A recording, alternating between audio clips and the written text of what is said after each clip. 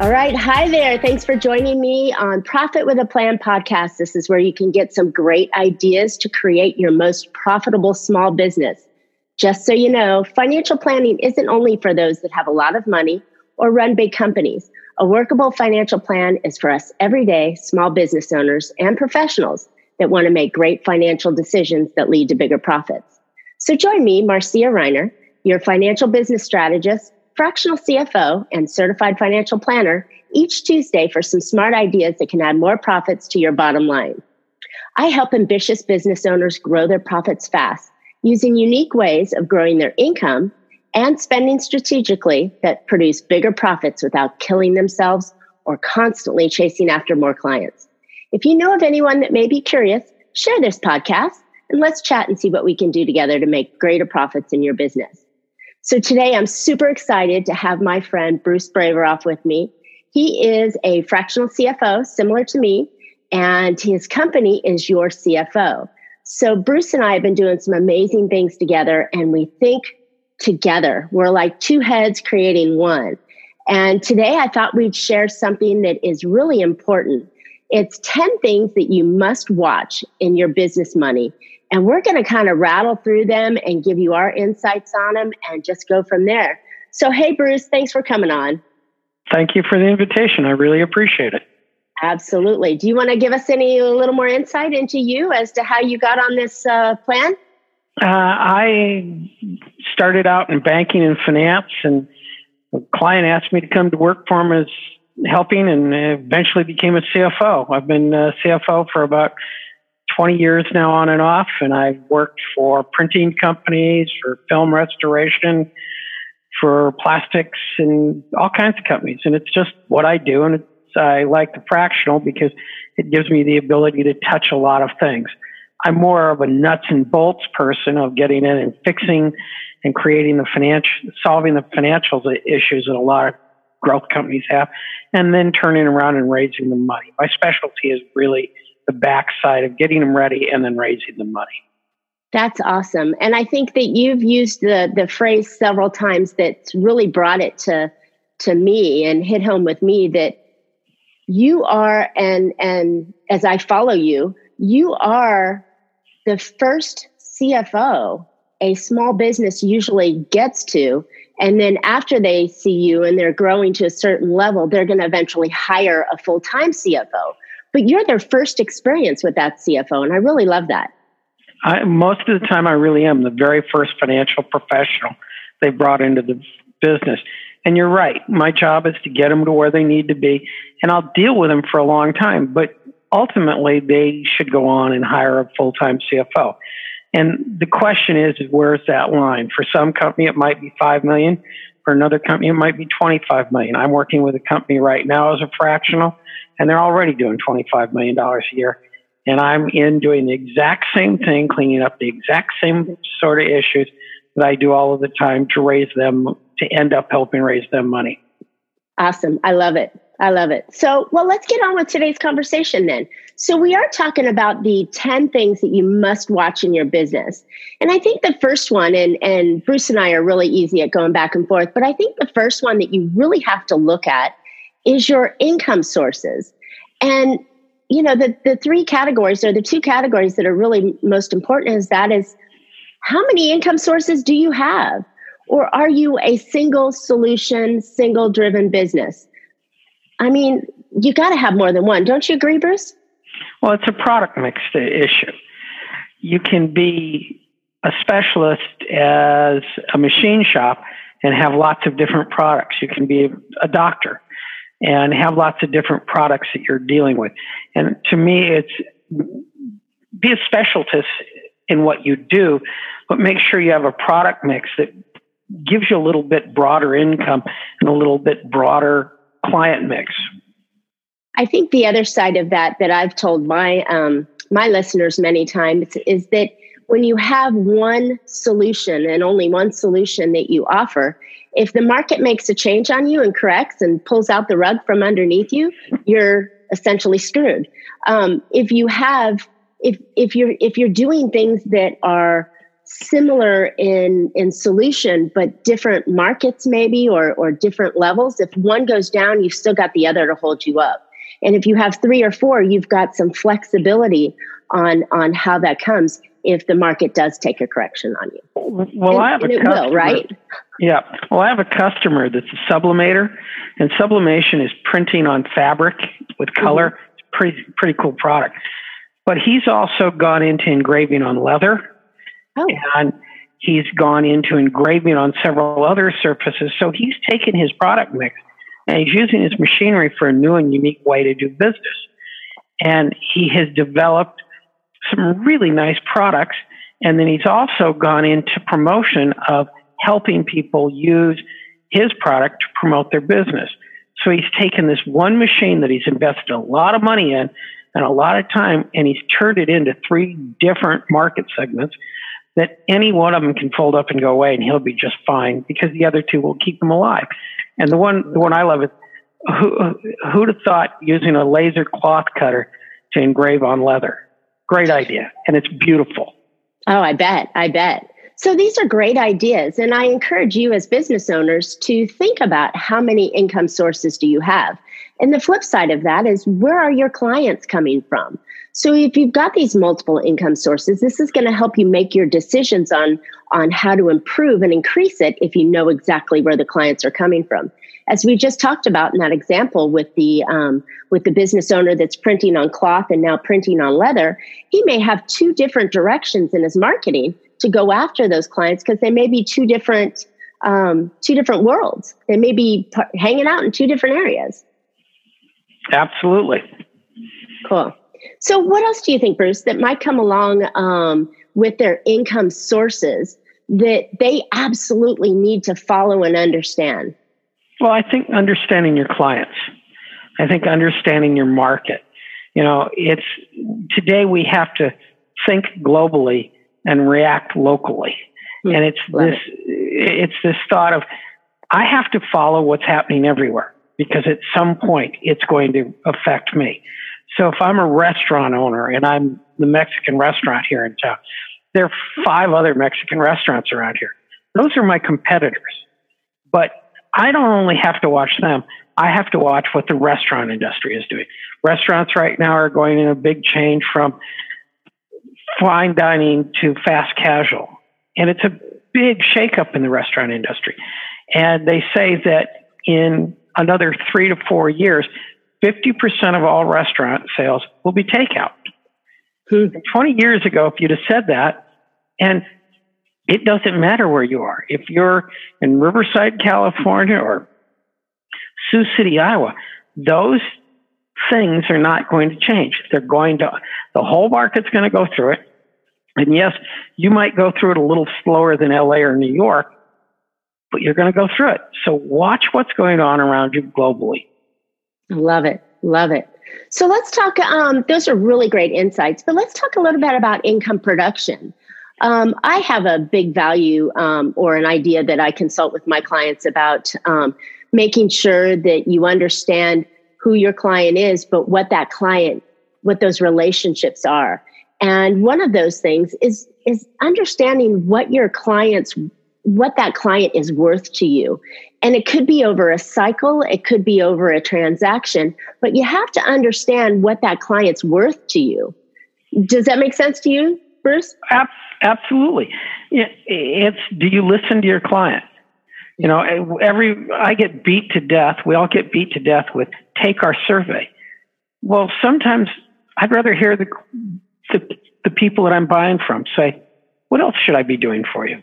Mm-hmm. And it's getting to know your client and not being afraid to talk to them. And feedback is essential. Yeah, because they're the key component to what makes your life what it is. Your clients all go away, you got nothing left to do. So it's, I think, listening to the client. And yes, there's a dollar and cents component to this. You should be able to say, I know years ago, Costco used to say, everybody that walked through the door was $250.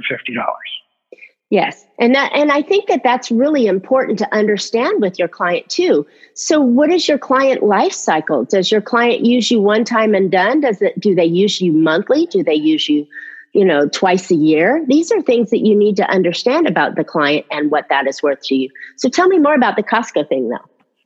Well, Costco has a theory that, they thought that everybody that walks through the door does a $250 sale. It's probably a lot more today. And Costco has worked hard to find how to increase that value. They want you, I remember when it was Price Club, and now it's Costco. And stand there and watch what people buy sometimes. It's insane.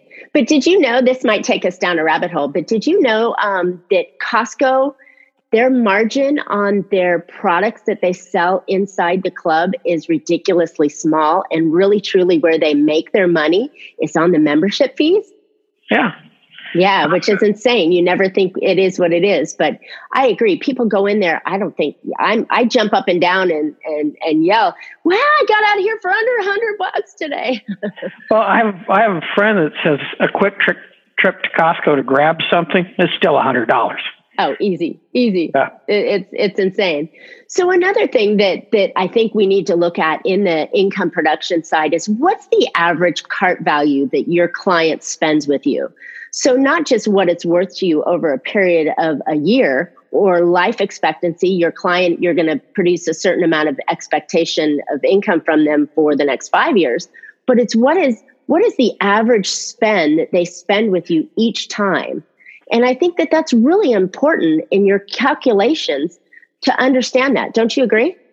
Absolutely. And depending on what you're doing, there's easy ways to affect that. And if there are other things you do, you just can't move it.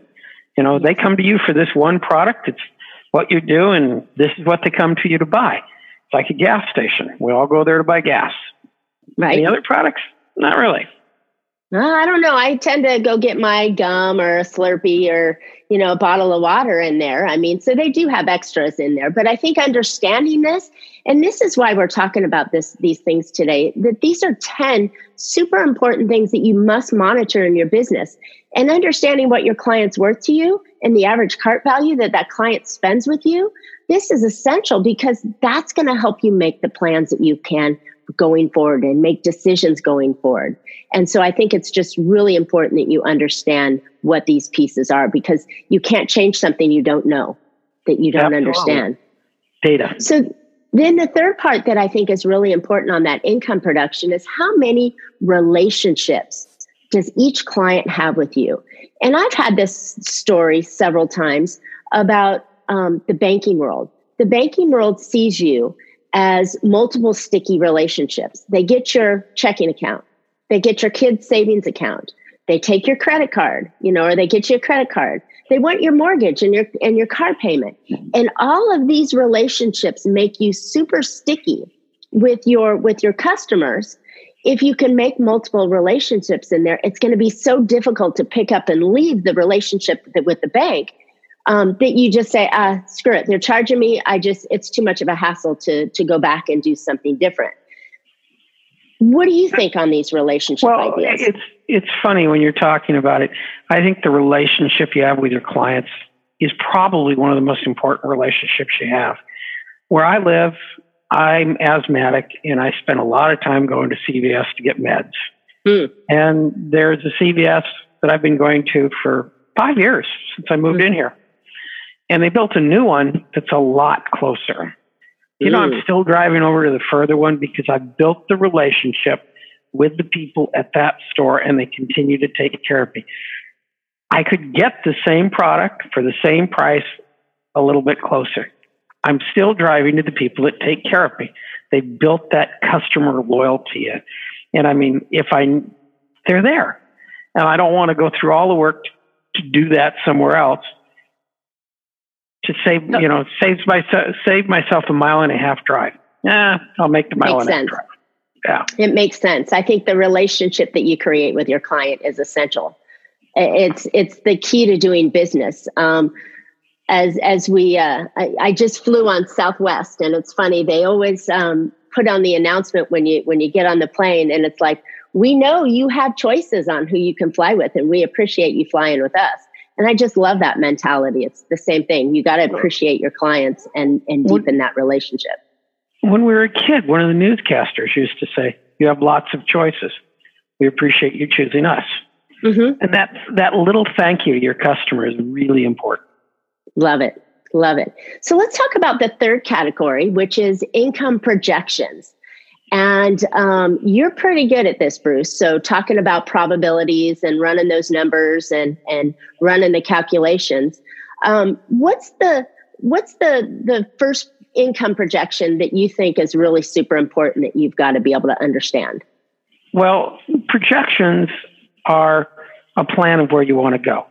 Mm-hmm. And you can't do a plan of where you want to go if you didn't know where you came from, because it's a trajectory. If you're here, it goes this way. And if your trajectory is this way, it changes.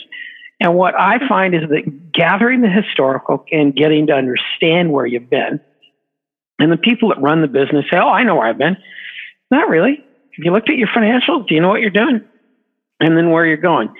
And I heard years ago, and I still believe it, that if you sit down and write down a plan and actually watch it, your probability of getting there is 5,000% better than if you don't. And I don't know if it's 5,000%. I don't know if it's 5%, but I can tell you it's a big difference. And the people that spend the time to plan, it helps you think things through. I am a business planner. I do business plans for everybody else. I sat down this year and wrote myself another business plan. You wrote yourself another business plan. I have targets. You have targets. I want to know where I'm going. If you don't have those targets, it's like, well, I'm just going to do what I did last year. Well, if you just did what you did last year, you lost something because inflation just moved away from you. That's so true. And I love that you're preaching the idea of a plan, because that's what both of us are all about. It is so important to know where you're going and where you started. I think the other thing is understanding the timeframes that you're going into and setting realistic expectations on those projections.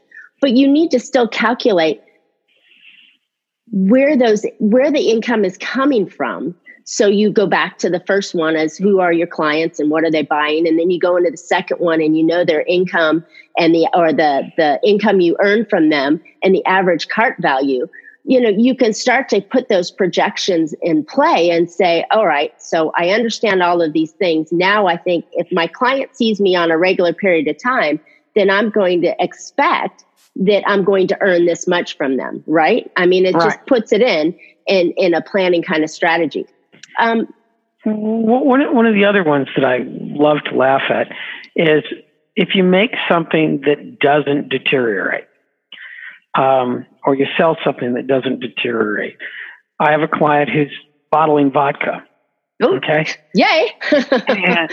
and the thing is, one of their bigger expenses is the glass and getting the glass made in China. Well, looking at their projections, they were going to do an order of X. Well, we can do an order of X times 2, and it doesn't cost times 2. It costs about 30% more. So, and does the glass deteriorate? Do the labels go bad? It's printed on the glass. So order the little bit of extra because you know you're going to need it. And look for the cost. Yeah, look for the cost savings by projecting further out. Because really, the extra double that costs you 30% reduces your cost on all of them. So you've saved money across the whole board. Now, it is an investment, but is it a good investment? If you're going to take 2 years to sell it, it's probably not. If you're going to take 6 months to sell it, it probably is. So you have to look at timing too. That's perfect. And that's a perfect example because that's a way how you can improve your income projections by looking at the potential of your sale, by reducing costs, by looking at how you can save everywhere you go. So I love that idea. So what else about income projections do you think that we could chat about that they might want to understand and really truly must monitor in their business? Look at the costs. If you're a service provider and you're currently spending 25 minutes with each client and you're a $250 employee and you've got somebody that's a $75 an hour employee who can take 10 minutes away from you, what have they just done for you? They've just gave you opportunity to make more money. Right. And they freed you up to do more. And it's looking at what you're doing and assigning it to the right people. I'm working on a project right now for a client, and I am doing the dumbest clerical work in the world. And a pretty high dollar, I'm sure, too. And nobody else can do it because they don't have the time. They don't have this. They're paying me a real nice job to be a clerk. Wow. Crazy. Yeah. Those are definitely places that you can improve in. But again, if you don't monitor this, how can you know how to improve it, right? Right. So let's go on to the fourth thing that you must monitor. And we had this conversation earlier, and it's just crazy. A lot of businesses do this, but do they do it right? And we're talking about sales data. What are you doing with your sales data? You've heard me say this, and I'll say it again. If you're not drowning in data, you don't have enough.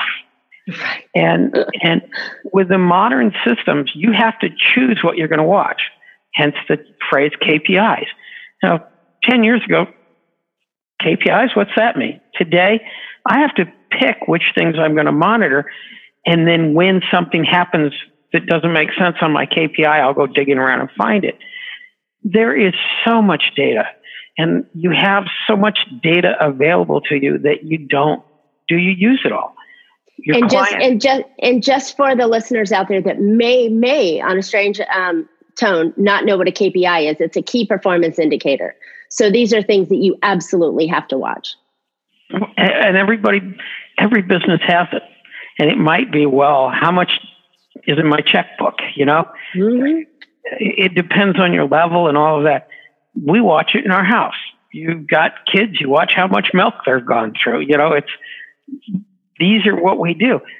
And the systems, and we're talking on computers and the phones and everything.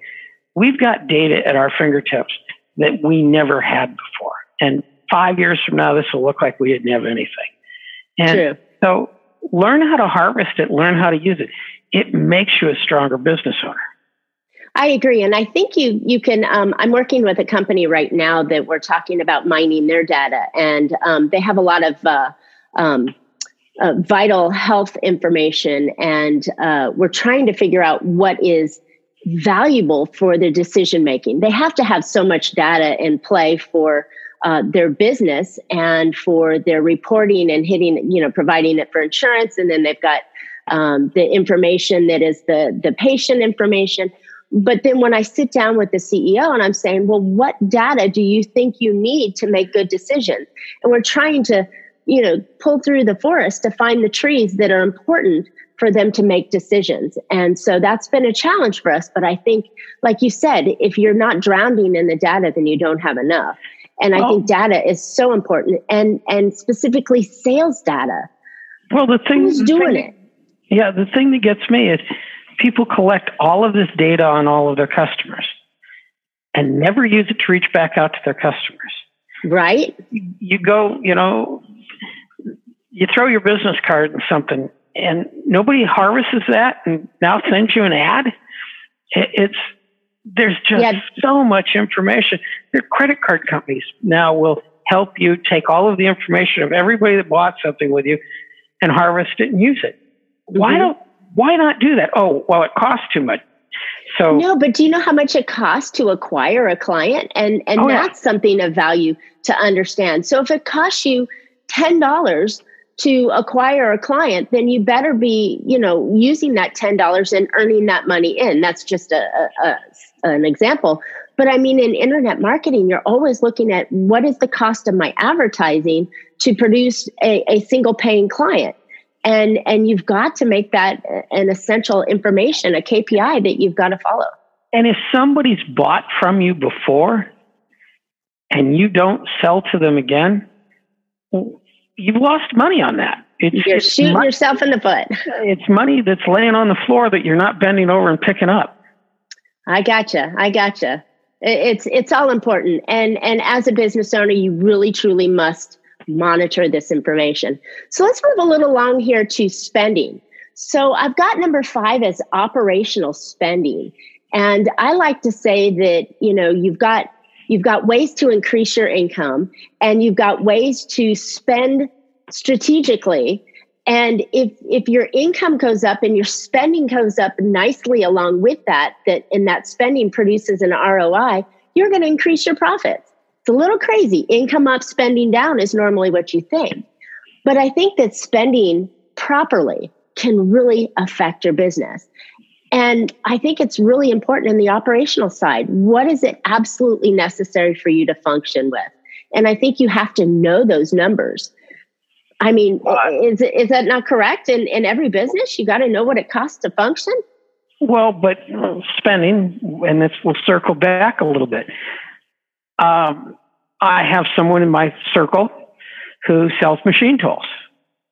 And for 30 years, the best way to do that is knock on doors. Mm-hmm. They're finally moving over to using a good CRM. They're finally doing this. And they're all of a sudden finding they're selling more, but they've spent more time on and money building these systems. It amplifies who you are. You have to spend money to do this. And it has, there's a fine balance to it. You don't want to spend too much, but what's worse than spending too much is not spending enough. And I agree. And then I think when you're spending too, you're spending on things that are equipment, you're spending on people, you're spending on systems and processes and efficiencies. I think that it's really important that you must put money into your business to make it grow, but it has to be very strategic and very operational. You have to understand, what is that function going to do for you? Is it going to make everything better? And if it's going to make it run smoother, then it's a great spend, right? I have a client that they do a lot of different processes, but one of their key processes, they have one employee that knows how to do it. Mm. And it's a center thing to everything they do. And they've got a Rube Goldberg of a machine they've built to do it with. And they're now looking at how do we automate it and how do we do that. Well, the one guy that knows how to do it, he's ready to retire. Mm. And they better automate quickly, right? Well, but here's the better part. When they're done, right now this part of their business runs one shift a day. They're a 24-hour, 7-day a week, 365-day a year shop. So by fixing and automating this one part, they're going to fill up and build out more through their entire system. And they had not realized that it was so central to themselves that it was their choke point. Hmm. And they had the processes choked because of this one thing. Well, they've been doing it and it saved them money. My favorite thing that I get upset with, and you've heard me say this, is please do not ever say to me, well, that's the way we've always done it. Right. If the world stuck with that's the way we always have done it, then we never would be where we are today. We'd probably still be rolling rocks up hills, right? Well, no wheels, that's for sure. No wheels. So let's talk about the right people in the right role. And so here I want to give a little bit of conversation to this as well, is that we've spent 25 minutes already talking about only the first 5. So I got to tell you, I think what we're going to do here is we're going to end on this section here and pick up next week with 6, 7, 8, 9, and 10, because this is so valuable. I think that you're going to just want to listen again next week for the other 5 things that you must monitor in your business. So Bruce, let's go on with the right people in the right role. Well, we just talked about the guy who can run the machine. He's the right person in the wrong role. Right. What about hiring people? We joke about this often, and it's not to put anybody down. So don't think about this, but hiring friends and family in key roles in your business, because, you want to take care of your friends and family, and maybe they were sitting down when you were strategizing the idea, but they're probably not the best person for that particular role, but you have this relationship with them, right? Well, but if you hire friends and family, it's a completely different dynamic than if you hire a stranger. Mm-hmm. And the dynamic of, well, now I have to fire my friend. Now my or mom, or mom, or mom. Yes, we've been there. And the thing is, yes, I've hired friends and family. Would I do it again? Probably under some circumstances, but not really, because it's just, this is a business. I want people that I can tell what to do, and I'm not going to get any nonsense back about it. And the fact is that in a business world, that's professional, and friends and family are not. And if I'm against it at this point, and I deal with it a lot. And I've got one client that we've talked about who has somebody in a key position, and that business is going to fail if they don't change it. And they're afraid to change anything. So it just makes it really difficult to control a business. And I agree. And it's so much of a problem that the business owner starts regretting, the employee starts regretting, because they tend to feel it. And nobody wants to have trouble at Thanksgiving dinner because you had to fire your cousin or whatever the situation was. Well, you've heard me talk about the guy who said, I know my accounting's my problem. I really want to get it fixed, but mom's my accountant. Right. And he goes, I have to fire mom. I said, no, you don't. But he goes, well, what do I do? I said, let me worry about it. And I took mom out to lunch. I said, do you like what you're doing? And mom goes, no, I hate it. I'm only doing it because it helps my son. And, it's like this, well, then why don't you stand up and say so? Well, it helps my son. So the two people both wanted to change things, but they couldn't bring themselves together to talk about it. And then because of the family dynamics. And then along comes Bruce, and it's like, everybody's happy. And I like Bruce, the fixer, right? Yeah, but I just think it's just, you create a dynamic that doesn't work well when you hire family and friends. I agree. And so the final part of this section of operational spending, and we're on number 5 right now. The other part on it, I'm a real big fan of. I think everything in business can be negotiated. You can negotiate your lease. You can negotiate terms on contracts. You can negotiate the pricing on it. You can negotiate so many things on it. I think as business owners, you've got to be able to understand that what's the real need that you're solving, and how can you make it work in your favor. Do you agree, Bruce? Well, absolutely. And everything's negotiable, but the other side of it is bring in the person that knows how to negotiate against it.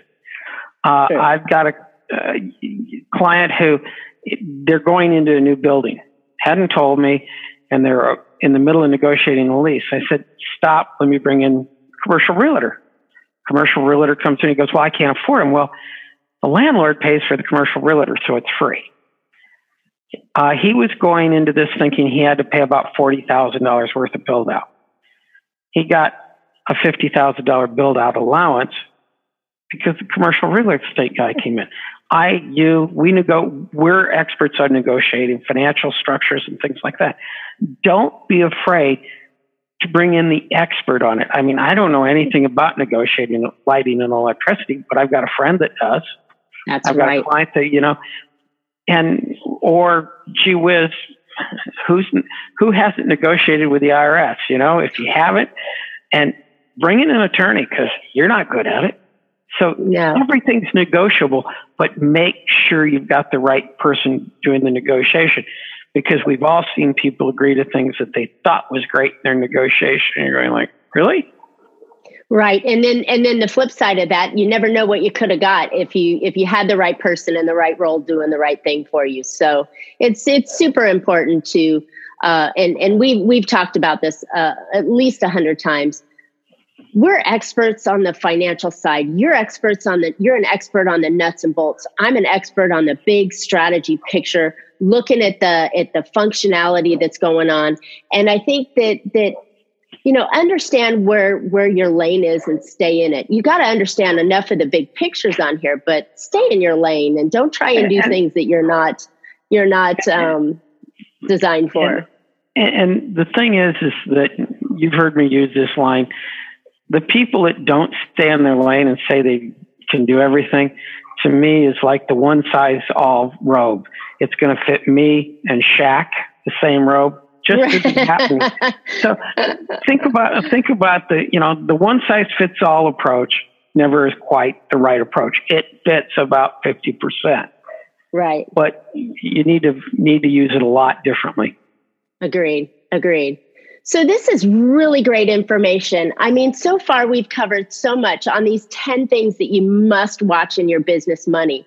Your income sources, your production sources, or income production, your income projections. You've got to be able to know your numbers so you know where you're going to be and what you need to do to change it. You've got to understand your sales data, which is so important. Those KPIs will help you fine-tune what you're doing and get better at it. And then your operational spending. You've got to know what it is that's necessary, keeping people on track and negotiate on everything. This is wonderful stuff, Bruce. I can't wait to keep continuing on this. So thanks for listening today. I hope you found an idea or two to put into your business that will make you have more control over your money and more profitable. If you'd like to know specifically how to increase your own profits in your business, let's chat. My contact information is in the podcast below, as well as Bruce's. I'm super excited to announce my new book, Big Profit Secrets Exposed. It's on Amazon, and I'm on a speaking tour through 2020. So if you know anybody who might have an opportunity for me to speak at their group, I'd love to hear from you. All the contact information will be at the bottom or in the information for the podcast. So speaking of, you want podcast notes? Send me a quick email and we'll send them off to you. So I'd love to hear your questions, feedback, or ideas for future show. You can always comment or ask some questions on today's podcast, and we'll let you know what the answers are. So you can always reach me at marcia@bellafinancialgroup.com. You can catch Profit with a Plan on any of your favorite podcast players, and looking forward to more profitable information on next week's show. So until then, make your plans and profit with it. Thanks, Bruce. Thank you. Have a great one.